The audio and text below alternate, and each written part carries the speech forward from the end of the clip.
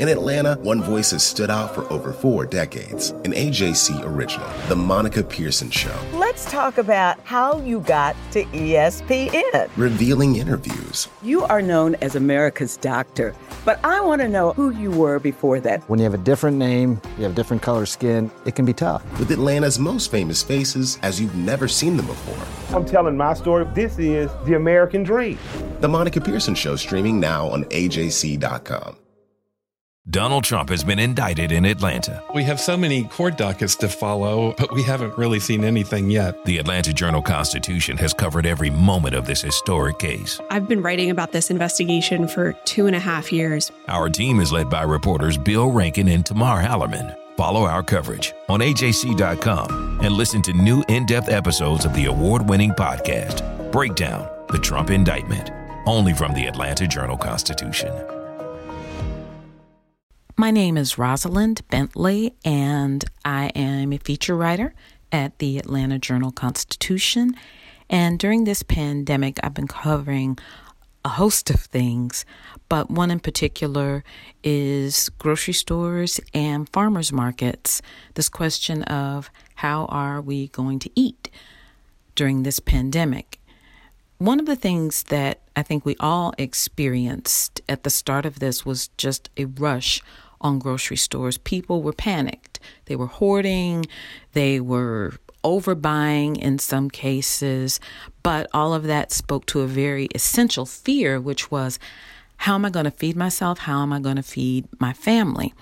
And I believe that what this pandemic has pointed up are issues within our food chain system and the delivery system of how we get food. One thing that we have seen in grocery stores is this idea of trying to keep not just the customers safe, but also the workers safe. So what you will see is, and I can say I've experienced this myself at a couple of grocery stores, a worker out near the front with gloves on, spraying down the handles of either grocery baskets or grocery carts. Some stores, like I believe Publix, maybe some Kroger's and others, are starting to install these plastic barriers in front of the cashiers so that when a cashier checks out the food, they don't have to get within 6 feet of a customer, and vice versa. Another thing that we have really seen with farmers markets is this rush on them by folks who are used to going there for a break or, just to have fun on a Saturday, that kind of thing. Well, that has really changed now. A lot of farmers who used to have restaurants as a main buyer for their produce, that has dried up as restaurants have closed. So a lot of farmers have turned to trying to sell their produce at local farmers markets. I know that we covered both what it was like to shop at the Freedom Farmers Market at the Carter Center and the Grant Park Farmers Market. All of them have adapted in some ways to speak to this fear of contracting the virus. So they have hand washing stations and soap. They're only letting in a certain number of shoppers at a time as a way to try to make sure that people keep a very safe distance, at least 6 feet. They've spread out vendors. But on the flip side of that, what we've seen is some of these farmers markets aren't able now to even open. And that has a lot to do with where they are set up, what kind of agreement they may have had with a property owner that let them operate their farmers market. So some farmers markets, quite frankly, are turning to delivery. You can either come to the farmers market, pick up a pre-ordered box of maybe greens or eggs or whatever it is that you want, and it will already be packaged and you can pick it up and maintain an appropriate distance. They're trying to make it as contactless as possible. Then there are some farmers who have gone to almost a direct delivery system right to the front doorstep of a customer. Again, trying to make it as contactless as possible. Even those measures, though, don't guarantee survival. Several of the farmers that I spoke with at both the Grant Park as well as Freedom Farmers Market said that they were just selling out of everything that they had. And I think that has a lot to do with people's fears. But even that can't quite keep them afloat. And their fear is that as people continue to be laid off or furloughed or some other calamity befalls them, will they still be going to a farmer's market to buy food? Because sometimes farmers markets can be seen by some as a luxury. The quality of the food is better in most cases than perhaps you might find in an average grocery store, in that most of the food sold at a market is going to be pulled that morning or, the evening before to get it ready for market. So it's full of nutrients and it's fresh and all of those things, which is why you pay a bit more at that market. But the concern is, will people still want to do that when things are so uncertain? Will they want to go that extra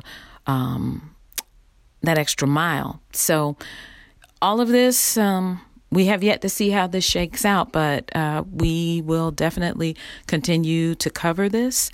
And as one farmer said to me, she was really concerned. She's the owner of Rags and Frass Farms just outside of Macon. And she said that she was concerned that the one thing for which farmers could be a solution and for which farmers markets could be a solution, she didn't really want to believe that thing, this virus, would be the thing to stop them and take them out.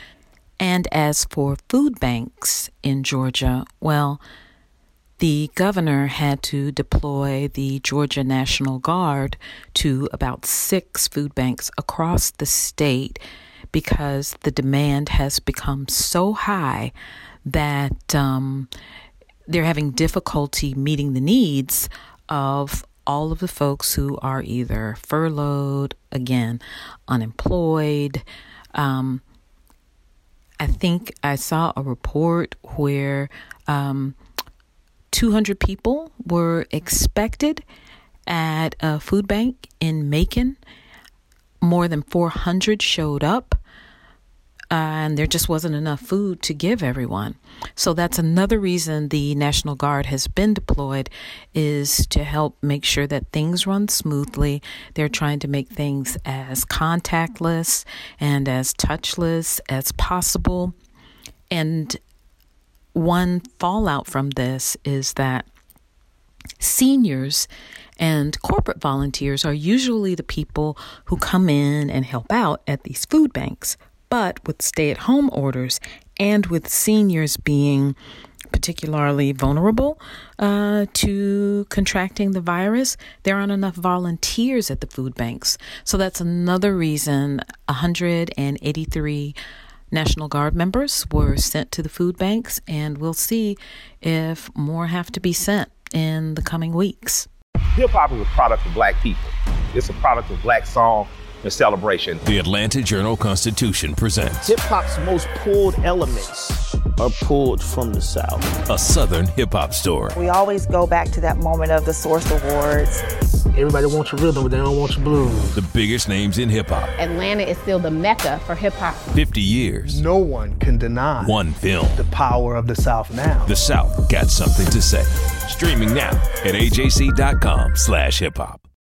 Our journalists at the Atlanta Journal-Constitution are working around the clock to keep you updated on all the developments surrounding the Trump indictment. Now the AJC is putting all of our coverage in one place with our new Trump 19 newsletter. Every Wednesday, you'll have our latest coverage and analysis on this historic case in your inbox. So sign up for free today at ajc.com/indictment newsletter. That's all one word.